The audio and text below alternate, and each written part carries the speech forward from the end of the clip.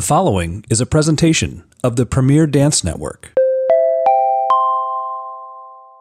Hi everyone, Kimberly Falker here, the founder and CEO of the Premier Dance Network, the only podcast network dedicated solely to the world of dance. And welcome to Pod to Chat with your host, Barry Corellis. Hello and welcome back. Thanks for coming to chat.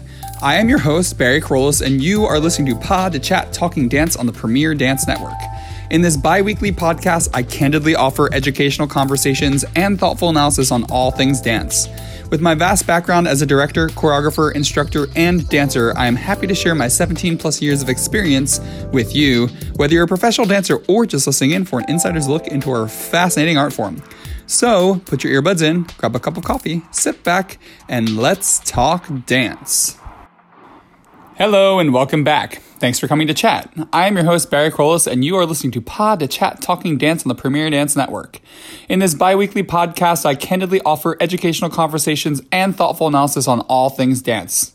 With my vast background as a director, choreographer, instructor, and dancer, I'm happy to share my 17 plus years of experience with you, whether you're a professional dancer or just listening in for an insider's look into our fascinating art form. So put your earbuds in, grab a cup of coffee, sit back, and let's talk dance.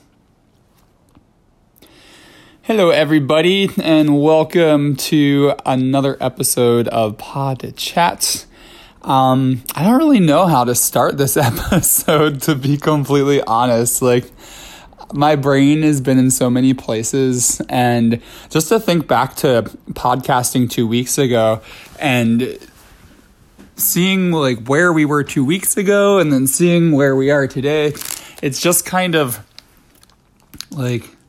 how the hell do you go about trying to share information publicly with people when the world is a completely different place? I've really struggled with exactly what I wanted to podcast about. I even, when I first started to stay home for this period of social distancing, I was I'm going to create all this new content and I'm going to podcast more frequently because people are going to need some type of outlet. But it's just been very, very strange how much life has changed. So before I get on to anything, I have a few announcements, but right now it's hard to even announce anything because it's there are so many things that I was looking forward to in the coming months and this summer, and now everything's up in the air. So I took some notes down to develop this podcast, but I'm gonna do what I said I was gonna do, I think, but I'm gonna kind of mix things around because it just feels more appropriate. I don't want to do something that seems contrived because it's not really where I am right now, and I feel like that's kind of how we need to treat ourselves. So let's go back to around the time that the last podcast came out. So I think I recorded it on a Wednesday. It might have been a Tuesday. And that would have been about March, the 11th? And now I'm recording on March 26th. Usually I try to record earlier in the week, but things have just I've been too busy, which sounds crazy, or I've been so not busy that I can't get anything done. But so back 2 weeks ago on Wednesday, that's when things started to really get real. It's just crazy to see how much my perspective has changed on life and the world over time. So I'm going to get to last Wednesday in a couple minutes. So I've been watching this whole COVID-19. At the time we just called it the coronavirus or the Wuhan virus, which isn't even appropriate.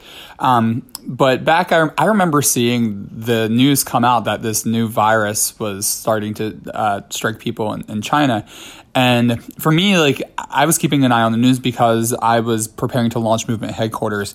And I actually had an entire countdown in my head, where I was I remember it was just in China, and then it started to spread to places I think South Korea and Iran and Japan were some of the next countries that it was starting to, the COVID virus was starting to go to.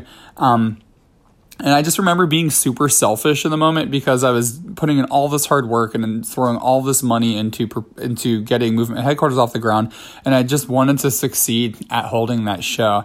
And I actually had a timeline in my head that I was like, okay, well, if it comes to New York, if we don't get news of it until like 3 or 4 days before the show, then we'll be in the clear, because if they are going to shut down the city like they did in China, I was like, it's going to take a couple of days. They're not going to be able to just do it. So I remember that Thursday coming and just feeling relief that we made it that far and that I thought we were going to be able to hold our show. So we did. That was great. If you want to hear about that, you can listen to that on other podcasts.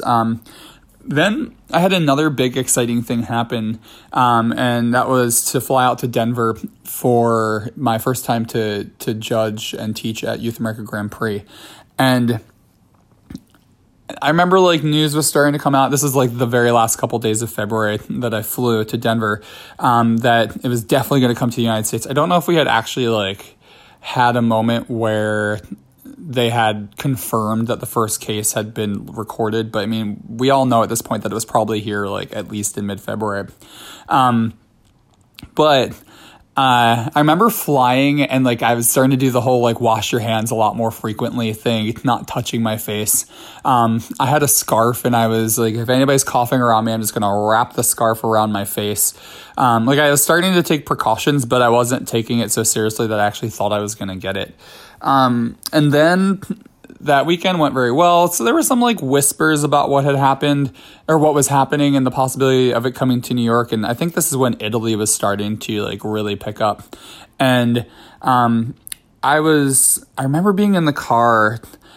Were we in the car? No, we were in the judge's room, and I was talking to we were all talking amongst each other, and there were some current concerns that if the virus hit, that they were going to have to cancel the finals for Youth America Grand Prix or postpone them or whatever.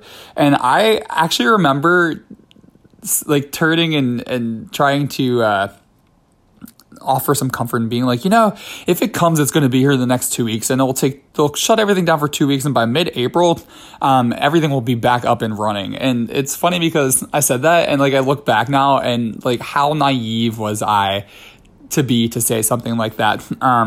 But of course, like nobody alive has really dealt with this before, and if they did, they were probably like 1 or 2, and they're well over 100 years old. So no generation alive really understands or understood what it meant to exist during a major epidemic, except for in some, like with the Ebola outbreak, and I think there was MERS and SARS. Like those were very confined to small groups of people. So that just seems very naive at the moment. So it's funny because then I remember getting home that Monday, and I didn't teach my class at Broadway Dance Center because my flight didn't get back in time.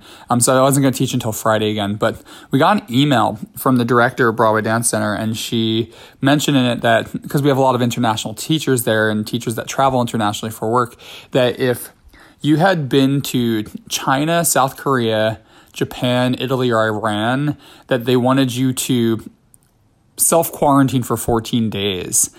And I remember being like, there is no way in hell that I could afford to do that, or that I would do that I would just lie and I would go to work. I was like, nobody's going to do that. That's ridiculous. I can't believe that they would expect us to actually do that. Again, looking back now, I feel very naive. But I mean, this kind of tells you like how we view this until we know it's a threat. Like you look at something at distance and you're like, not that big of a deal. We like take minor precautions, not major precautions, and just continue like going about our lives. And I feel like a major portion of that is because we as humans we grow. Like we from the day that you are born, you start growing, and your first 18 years of life, like you're growing, and then you become an adult, and while you may stop physically growing, I mean, unless you're getting larger in the waist, but instead of physically growing, you emotionally grow. Cities are doing well when they're growing. Like we have this idea that if we're not growing, that we're not doing well.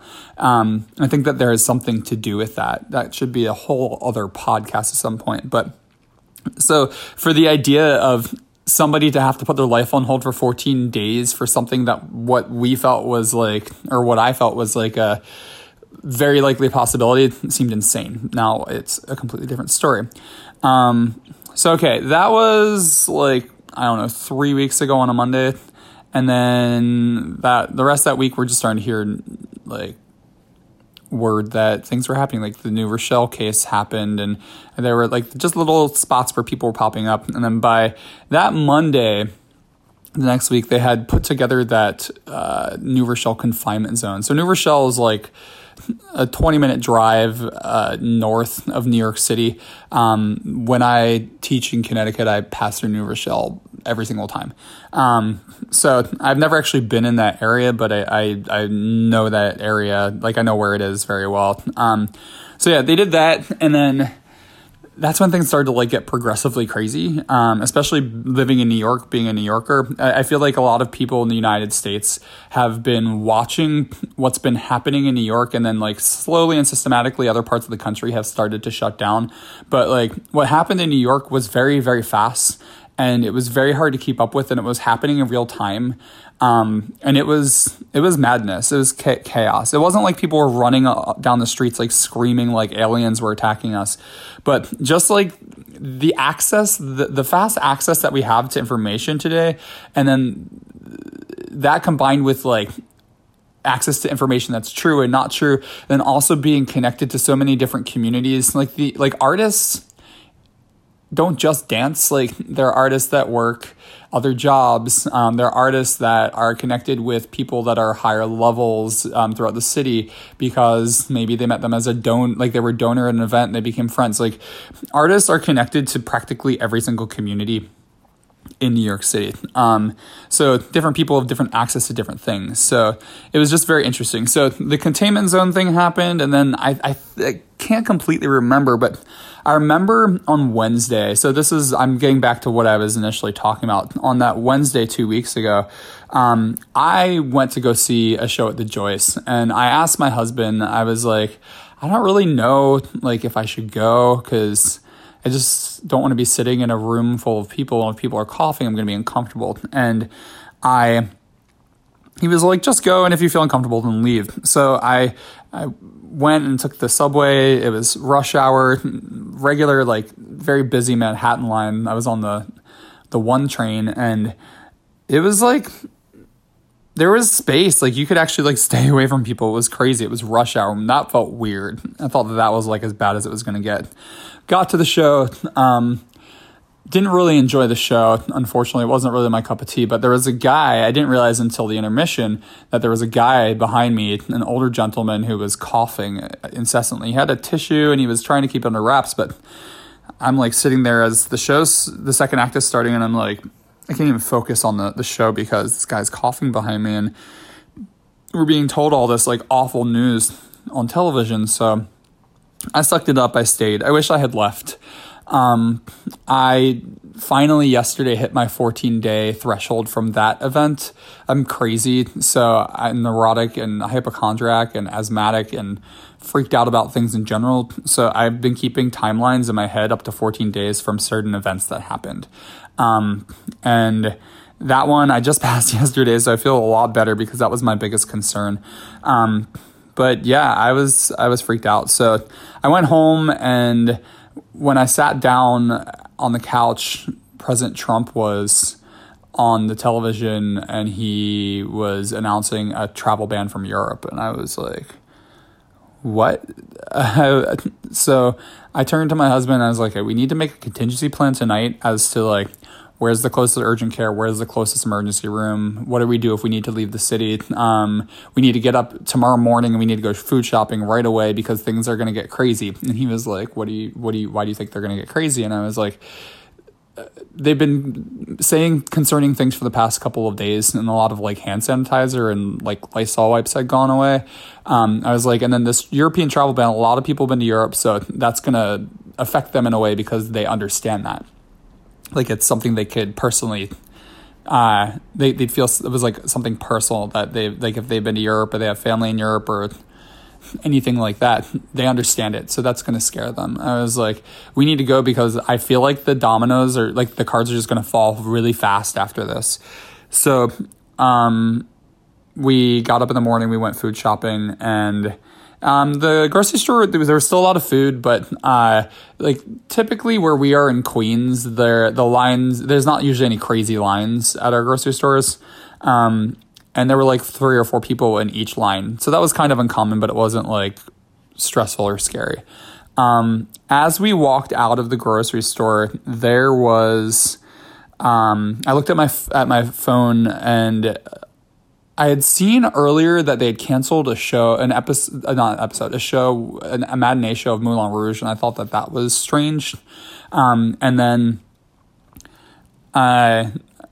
I got a message that Broadway had shut down. And that's when I knew that things were starting to get crazy, because that's something that everybody can relate to. Everybody knows what Broadway is. So many people have been to Broadway shows. That's relatable. That's going to freak people out. And then the NBA shut down for their season. And I was so grateful that we had the foresight to go to the store. We didn't panic buy. We just got enough food for a week. Cause honestly, we still didn't think it would be much longer than that at that point. So yeah, that happened. I forget exactly where my husband and I had gone, but we were coming back to our front door that evening at like 7:00, and one of our neighbors was like, the grocery store, there was a line wrapped completely around the store, waiting for people to check out, and there's like nothing left on the shelves. So I was proud that we had beaten those crowds and that we had seen the writing on the wall beforehand, but that was like, okay, well, we expected, but it's also kind of scary. Then very progressively things went from like, I think they announced that night you could have 5 gatherings of 500 or less, and if you had more than that, you had to do that, and people started canceling things. On Friday, I really struggled. So this will be 2 weeks from when you listen to this episode. I really struggled because Broadway Dance Center was still open. Steps on Broadway was still open. A handful of other open class schools were still open. And I didn't really feel comfortable to go in and teach, but I was afraid that the economy was going to shut down and I needed to make money. And then also, like, we as artists always have this idea in our head that, like, our art helps people, and we need to be available and present to help people in their times of need. And sometimes you just need to like dance your emotions out. And I was just really struggled with this like dancer mindset versus like this practical mindset. Like, there's a pandemic. The city is going into crisis. People could be freaking out. I'm asthmatic. Am I putting myself in danger? We still didn't know at that point that there was a potential that asymptomatic people who were infected with COVID could harm could get other people sick. So I went in, I taught my first class, and I mean, it was not worth it. I had 8 dancers in there, and I made no money, and they looked freaked out, and I didn't want to go near any of them. And then they left, and then I actually passed by one of the teachers, and less than a week later, she had mentioned, like, we chatted for a couple of seconds in passing. She had posted on Instagram or Facebook that she and her boyfriend were very sick with the same symptoms as COVID, but they couldn't get tests because they were in their 20s, and her boyfriend even went to the hospital with like bad chest pain, and they turned him away and said, go home and take care of this at home. So yeah, this is how real it is. So I was supposed to teach at another school, Ballet Arts, that afternoon, and I went, and 3 people showed up. They canceled the class. I gave myself bar. I started to get a headache. I started to feel really exhausted, and I was like, oh my gosh, am I starting to feel the symptoms? And so I chose to cancel my last class at Broadway Dance Center, and that's a very complicated other story that I'm not going to get into. But I went home, and I fell asleep for like an hour and a half, and I woke up, and it feels like every day after that, they just did more. It was like only gatherings of 100 people, only gatherings of 50 people, only gatherings of 10 people. Stay in your house. The stock market crashed day after day after day. So yeah, it's now, where are we? It is the 26th of March. I haven't left my apartment outside of like a few short walks. around my neighborhood to get out, like get some fresh air and to go to the grocery store since the evening of March 13th. So I've been home for almost 2 weeks, as I hope many of you have been. It is the safe thing to do. And yeah, I've really been... I've gone through like so many like backs and forths throughout this whole situation. The first 5 days, okay, that Friday I left, I finally came home. So that Saturday, what was it? Sorry, it was the Wednesday at the Joyce. That's what it was. The Wednesday, Thursday, Friday, Saturday, and Sunday surrounding that whole end of this story that I was just telling you. I had a lot of trouble getting off the couch, and I had a lot of trouble getting anything done. I pretty much just sat watching the TV and clicking through Facebook news articles that would come in my feed. And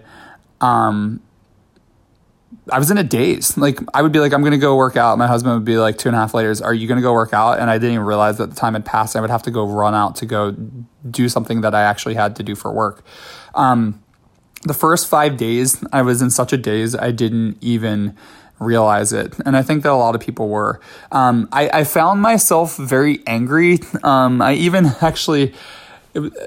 I wrote an article for Dance Magazine, and it was about the resilient dancer mindset. It was out last week. You can find it on Dance Magazine. I even post on my social media if you want to look for it there. But that was my response to being really angry. There were so many things that had happened, and just I think being stuck, like emotionally stuck on social media, looking at how people were responding to things that were happening, it just made me really upset because there were so many people. Like, I am connected to a lot of teachers, and I honestly feel as a teaching community that, I mean, I can't hold any schools accountable. The schools did whatever they felt like they should do, and that is their own organizations and their own opinion and their own businesses. So it's I can say what I feel about it. Like, I think they should have shut down, but obviously I don't know any of the logistics, and I can't necessarily throw any blame on them. But so many teachers were like, we're going to push through this and we're going to have class. And all I could think is, like, I had taught that Monday, a week prior to the school shutting down. And then that Friday I taught one class. And I feel like we were just going in and we were telling people, like, we're resilient dancers. We show up when things go wrong. I think I wrote in the article, like, we show up like when we're sick to work. We show up in pain to work. We when cities are closed due to weather or for holidays, we show up to work. Like, we are resilient, and that mindset kept on going, and it started to scare me because I was like, what if we are the ones that are responsible for people getting sick and dying in our community? So that was one thing. The other thing that really upset me was, I know that Instagram and Facebook are very selfish platforms. I'm on them all day, every day. But to see people's reactions to, like, losing the opportunity to do a show, losing the opportunity to have, to go teach at this place, losing work, things like that. Like, yeah, it was scary to lose money, but it seemed like people were more upset about the emotional attachment to the loss of the opportunity. I need to take some time to explore that because I was really upset with a lot of people in our community because it seemed very selfish to me that we were more concerned about not getting to dance. I'm not calling anybody out and making something up, but, like, not getting to dance, let's say Odette in Swan Lake. Like, yeah, I would be upset too. But now that I'm out of that ballet bubble, it was much more revealing of, like, how, to a degree, we are brainwashed by this idea of dancer resilience. And I mean, if I had been preparing Movement Headquarters and we had to cancel our shows and I lost all of that money that I put into it and all that time rehearsing the dancers, I would be devastated. I probably would have done the same thing. So for me to judge that, it's not really fair. But, like, in the moment, it was just making me angry to see it because I was like, we're talking life or death and people are concerned about roles.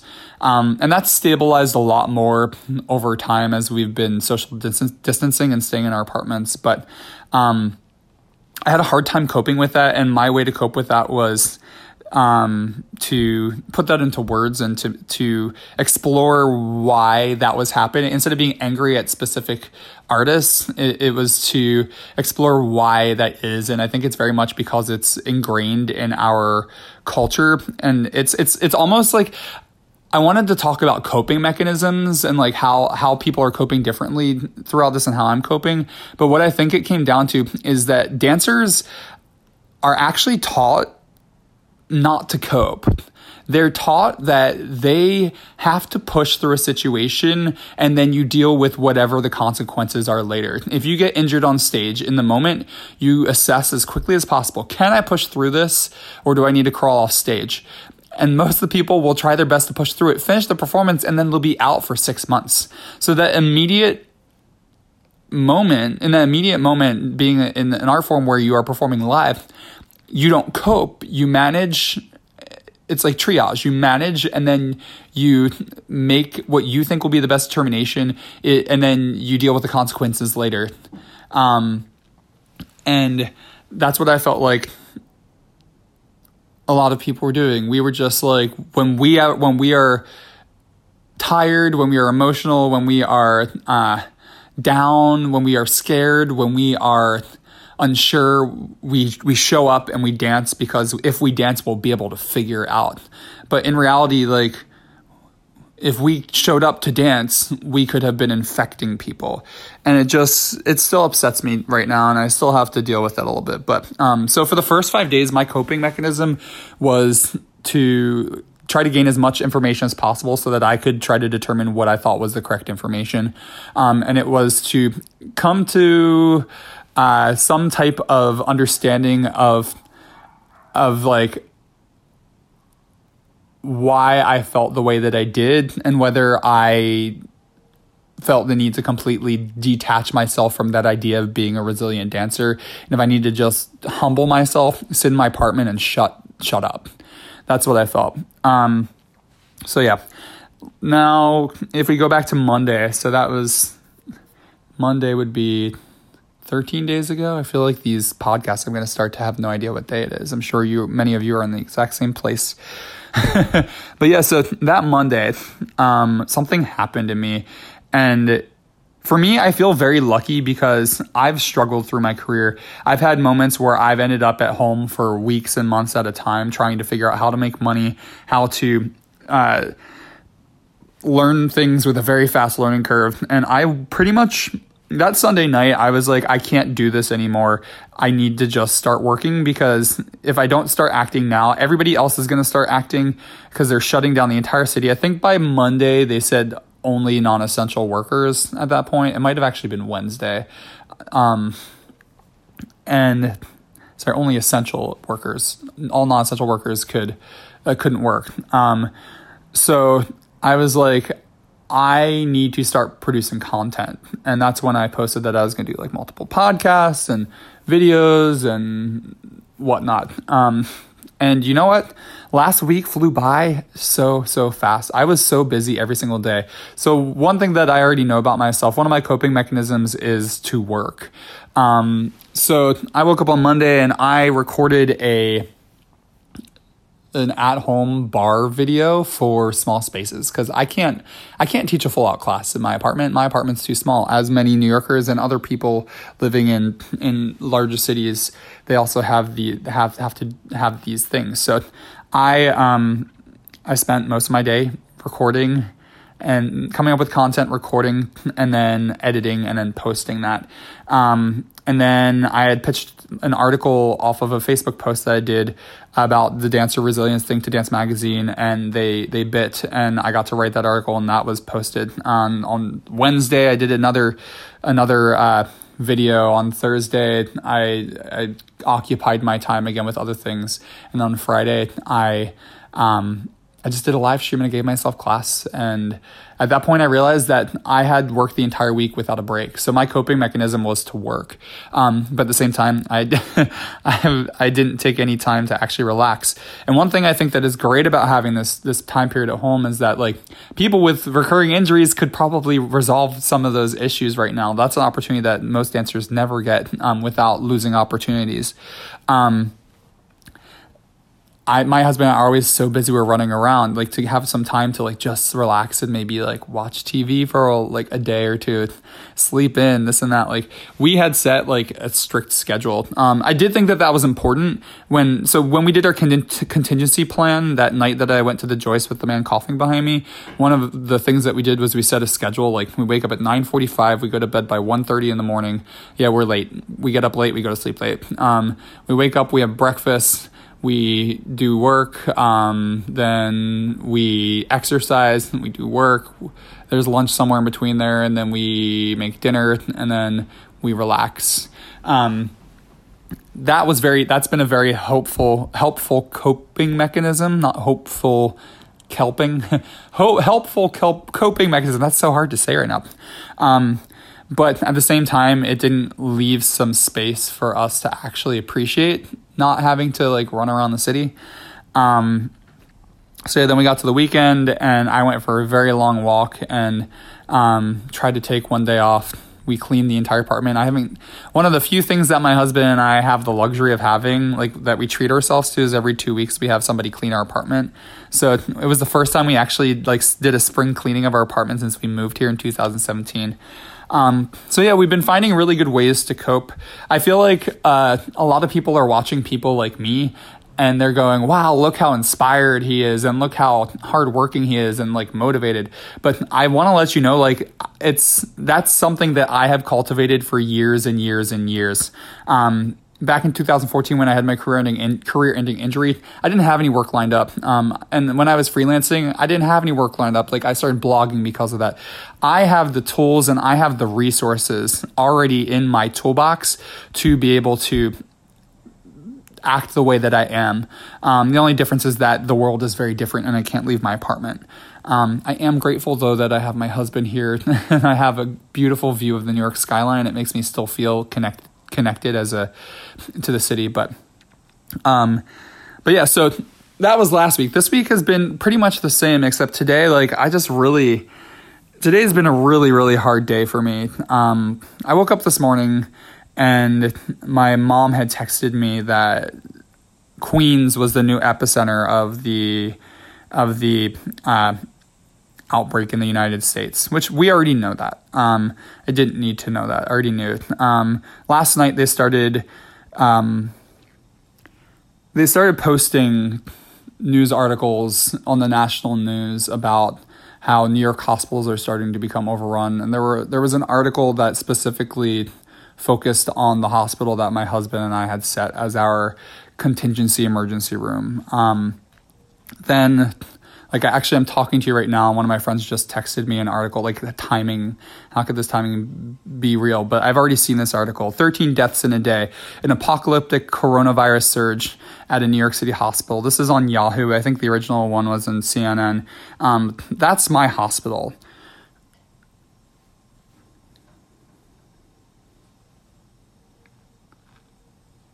So essentially, if we get sick, that's where we're supposed to go, which is kind of frightening. And it's been hard because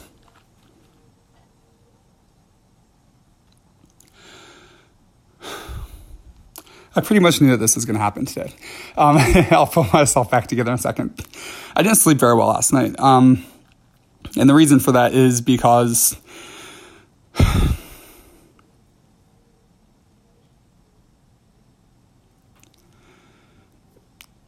we hear ambulance sirens constantly going by our apartment.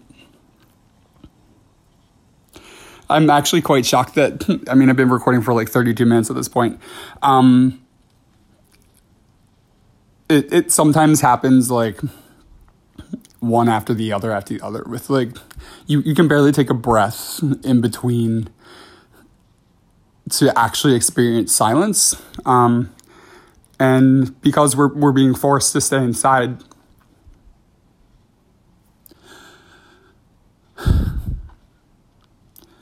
you can't really get away from it. So it's easier to work and to sort of drown out the noise. And it's not like just the noise.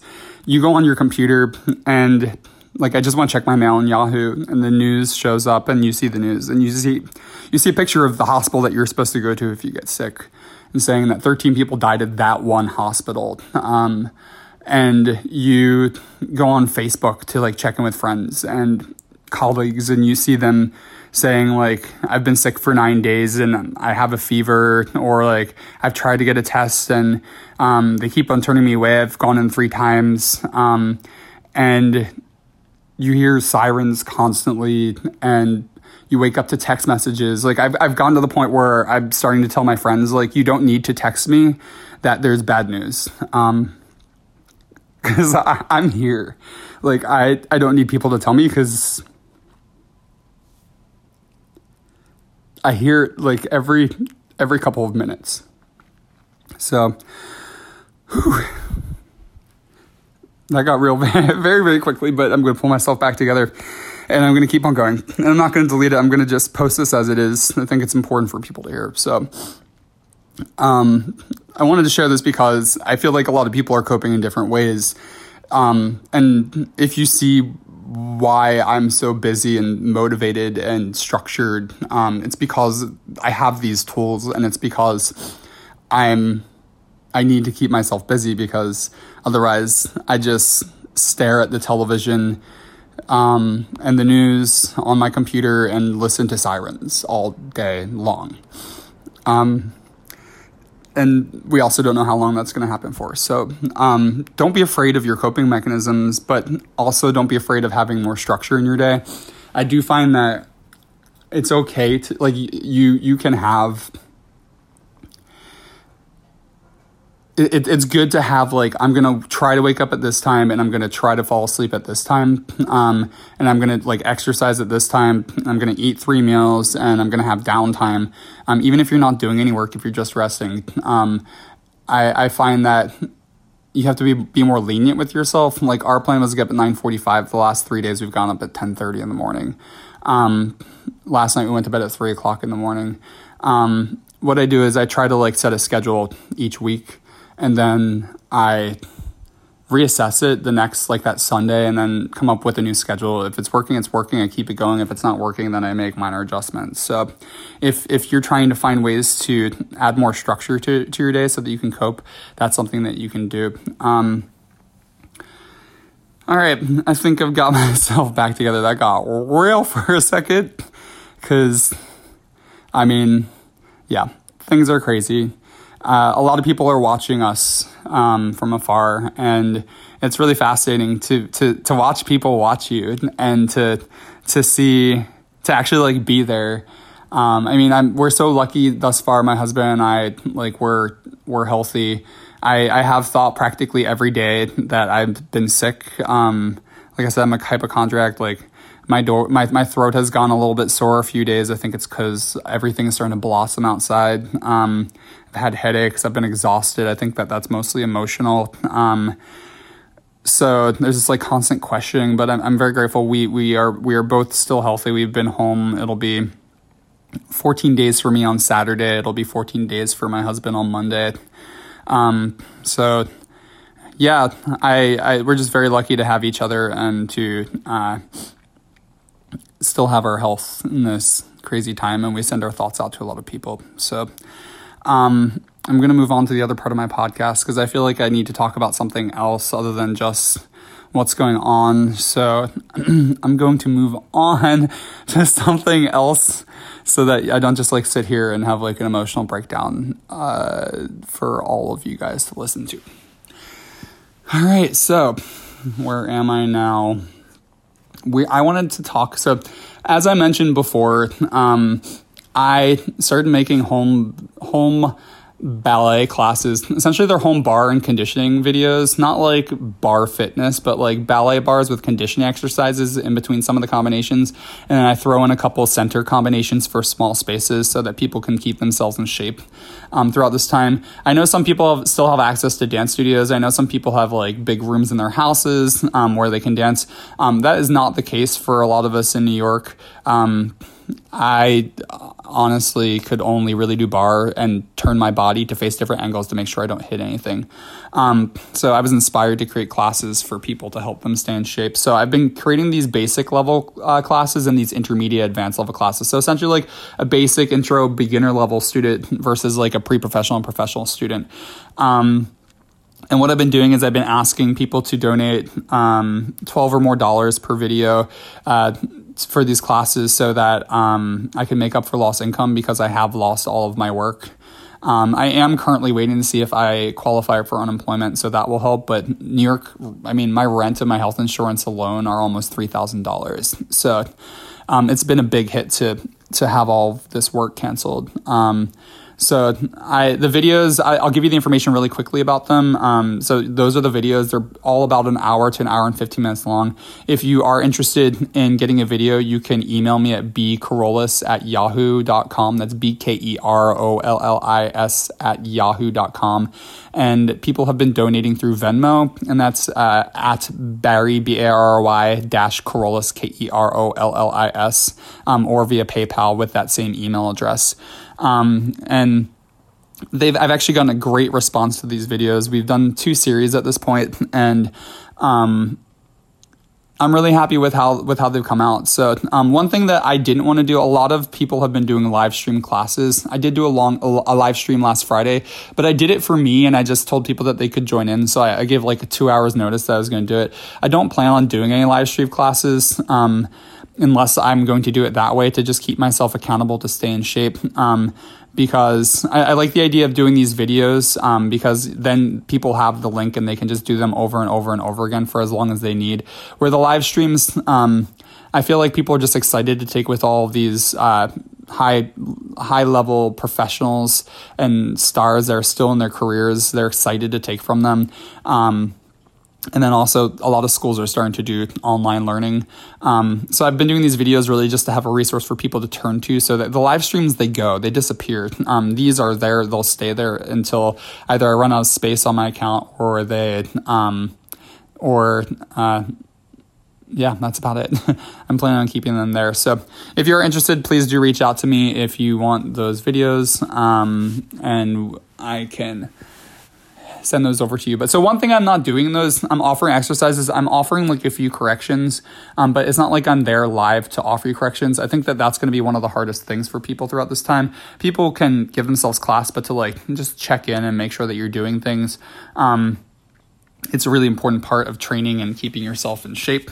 So I thought that today I would, as a second part of this episode, I guess you're getting a twofer. It's like a 2-for-1. All right. For the second part of this episode, I want to talk about just offer some corrections that I give myself before I do certain combinations. So I'm going to like pretty much run through class really quickly. I'm going to tell you things that I think. And when you're giving yourself your own classes, or if you do choose to get my bar exercise and condition series, you can think about those then, or if you're taking any live streams, you can do that as well. So these are just base corrections that the first ones that I'm going to tell you, they're just base corrections that I tell myself before class. So I always tell myself, like, pull my abs in tight, so it's like my lower abs towards my spine. Keep my lats engaged so that I lift my shoulders up to my ears, and I very slowly just push them down to the ground, and I hold them in place. I don't let them go. And then I feel my inner thighs pulling together, and it's a sense as if like I was trying to hold a piece of paper between my legs and pulling the legs together without trying to get the quadriceps to engage right away. All right. So that's really like my base. Every time I step up to the bar, I check in with those things, make sure that they're set, and then I try to maintain those things throughout class. After that, we got pliés. So for pliés, I'm constantly checking in that I'm not pitching my torso forward past my legs. There's a tendency when I do pliés, especially in second position and in fourth position, I tend to want to move my torso forward as my arm moves in pliés. So I'll bring my arm down to the en bas position, and as I go down there, my torso moves forward, and then as I bring it to first, it comes back up. So I try to make sure that my knees, my whole body's moving like an elevator, just up and down, that nothing is folding front or back or side to side. Then in tendus, I start to focus on making sure that I'm truly shifting my weight. you don't want to have the weight on your whole foot when you're working with one leg. So it's a sense that I really make sure that I can lift my heel for a second and put it back down when I'm doing the tendus. And I like to set it up there because if I feel like if I set it up there, I usually maintain it throughout class. Another thing that I personally have to think about is I have the tendency to lose the emphasis on rolling through my demi point on my left foot as I come in from tendu. Dancing for a balance machine company and having that training where you have a lot of faster footwork, there's a tendency to grip the arch and not really relax it. So when you tendu, it's more like you have just two functions, like point your foot and be in fifth position. And then when I finally got to start taking my own classes, I noticed that I would go through demi point on the way out to the tendu, but on the way in, I would tend to just sort of try to get the heel back on the floor. So especially my left side, I constantly have to check in and make sure that I get a little bit of pressure into the ball of the foot and the heel stays engaged so that my arch is still pointed as I come into first position or fifth position in tendu. Next up for jetés, when the leg starts to rise off of the floor, I like to really check in with my shoulder and hip placement because in tendu it's not that hard for me, but once I start to get 45 degrees or above, my left hip tends to push forward on the right side to try to get a nice line, and especially in arabesque. And also in ala seconde to really open that leg to the side. And then also in the arabesque, especially my left shoulder tends to peek forward on the right side. And so obviously the other side, it's the reverse. The right shoulder peeks forward and the right hip when my left leg is back. So I really try to check in with those and make sure that my hip bones and my shoulder bones are facing forward, kind of like the headlights of a car.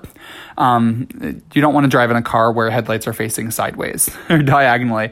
I promise you that. So I try to do that. And then I also really like to try to focus on the accents of the combination for jeté. I prefer to focus on, especially, I like to take classes where the accent is in for jetés and tendus, because not only do I feel like that warms me up more, but also it's the idea when you get to center and you start jumping, it's more important that you have the ability to pull your legs back in so that you can protect your body when you're landing than it is to get them out. So I really like to focus on accent in my jetés. So I'll pay extra attention to make sure that I'm not evenly going in and out and in and out. I go, or I guess it would be out and in, out and in. I go out in, out in, out in, like that.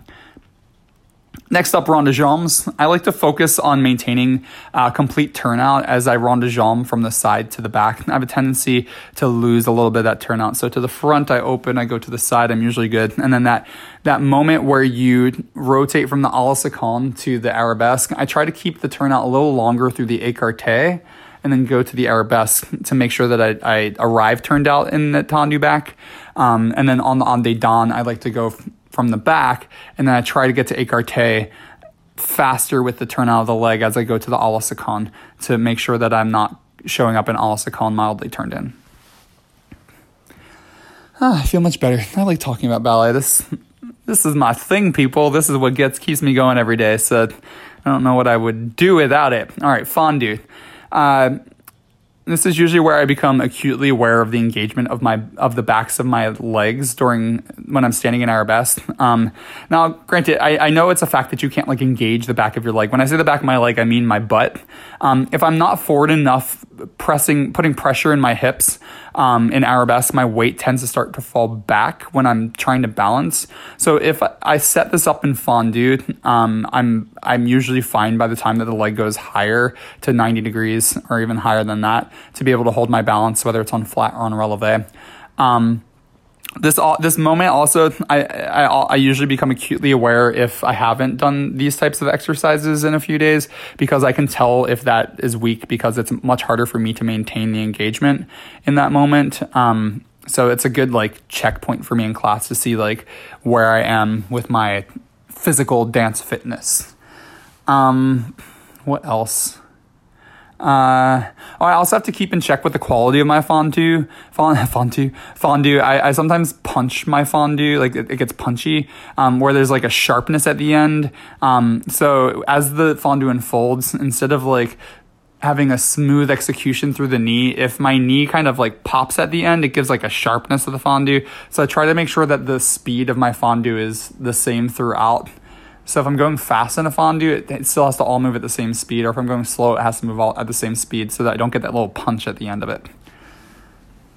Adagio. In Adagio, I check back in to see if my weight is falling into my heel, because as the leg gets higher, that's where the leg can start to like go away from the center of your body, or to like just make up for the extra weight as the leg goes higher. I sometimes feel the weight like rocking back and forth on the heel, and you don't want to be rocking back and forth. That's destabilizing. You want to have the weight over the ball of the foot so that you can be stable over the foot. I also have to just check in and make sure that my legs feel like they're reaching away from my hip bones, because otherwise I just start to lift them. I'll probably post a few more yearbook photos from when I was at the Kirov Academy of Ballet. I did a post last week. You should check it out. It's where I talked to my 17-year-old self right after the September 11th attacks on the U.S. and how it felt like the world was ending then, and how just trying to motivate others and myself to keep on going now. So I used to have very large quadriceps, because when I would lift my legs in Adagio, like I was truly squeezing my quads to like keep them up. But I learned that if you leave your hip bones where they are and you scratch your big toe away from your body off the floor as far as possible, and then just keep on reaching in that fashion, that if you hold your leg like that, even if you go développé, you still have that same reaching feeling. My legs just completely changed, like how they looked with the musculature of my quads. Another thing, I got a lot for Adagio. Another thing I check in for Adagio is lately I've noticed that to the side, I might put my foot directly under my knee, but I need to put it slightly in front of my knee in attitude before I extend the leg, because then I'm not always as turned out to the side. And then to the back, I also need to open my knee more before I get into attitude fully as I go into arabesque, so that I don't have like a moment of turning as I open my leg. Frappe. Honestly, like I hate frappe, so I'm not really trying to think about much during them. I'm really just thinking I need to get through this. It's like kind of my retirement gift to myself. When I retired, I gave myself the luxury to not care as much about frappes. But if you need something to focus on, I always say try to leave the frappe out as long as possible before you pull it back in, so that it gives a different like excitement to the movement and a great energy and accent. Grand battement. All right, in grand battement, since I hurt my back, I really struggle with the placement of my arabesque. Honestly, like if you watch any of the videos that I created, I'm usually in a la sabesque. It's because my back hurts too much to keep it directly behind me. But one thing I've noticed, that even with that minor adjustment to avoid hurting my back, my shoulders end up twisting. So like if my right leg is back, my left shoulder goes forward, my right shoulder goes back. I will try to check in and make sure that my shoulders are staying aligned, like I was saying before with that like headlight idea.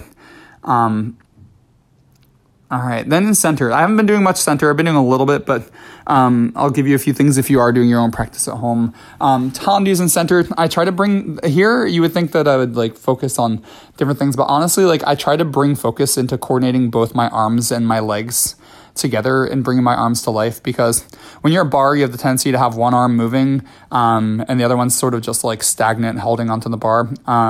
So by the time we get to tendu, usually there's like coordination exercises that happen with the arms and legs in the first tendu combination. So I like to really just make sure that my arms are working correctly and timed well.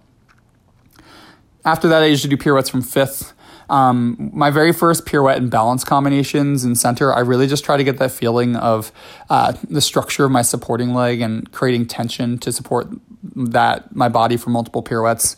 It's that idea that like if your heel is fully engaged in releve, your knee is fully extended, your rear end is fully engaged, your stomach is fully engaged, and your shoulder and lat are fully engaged down.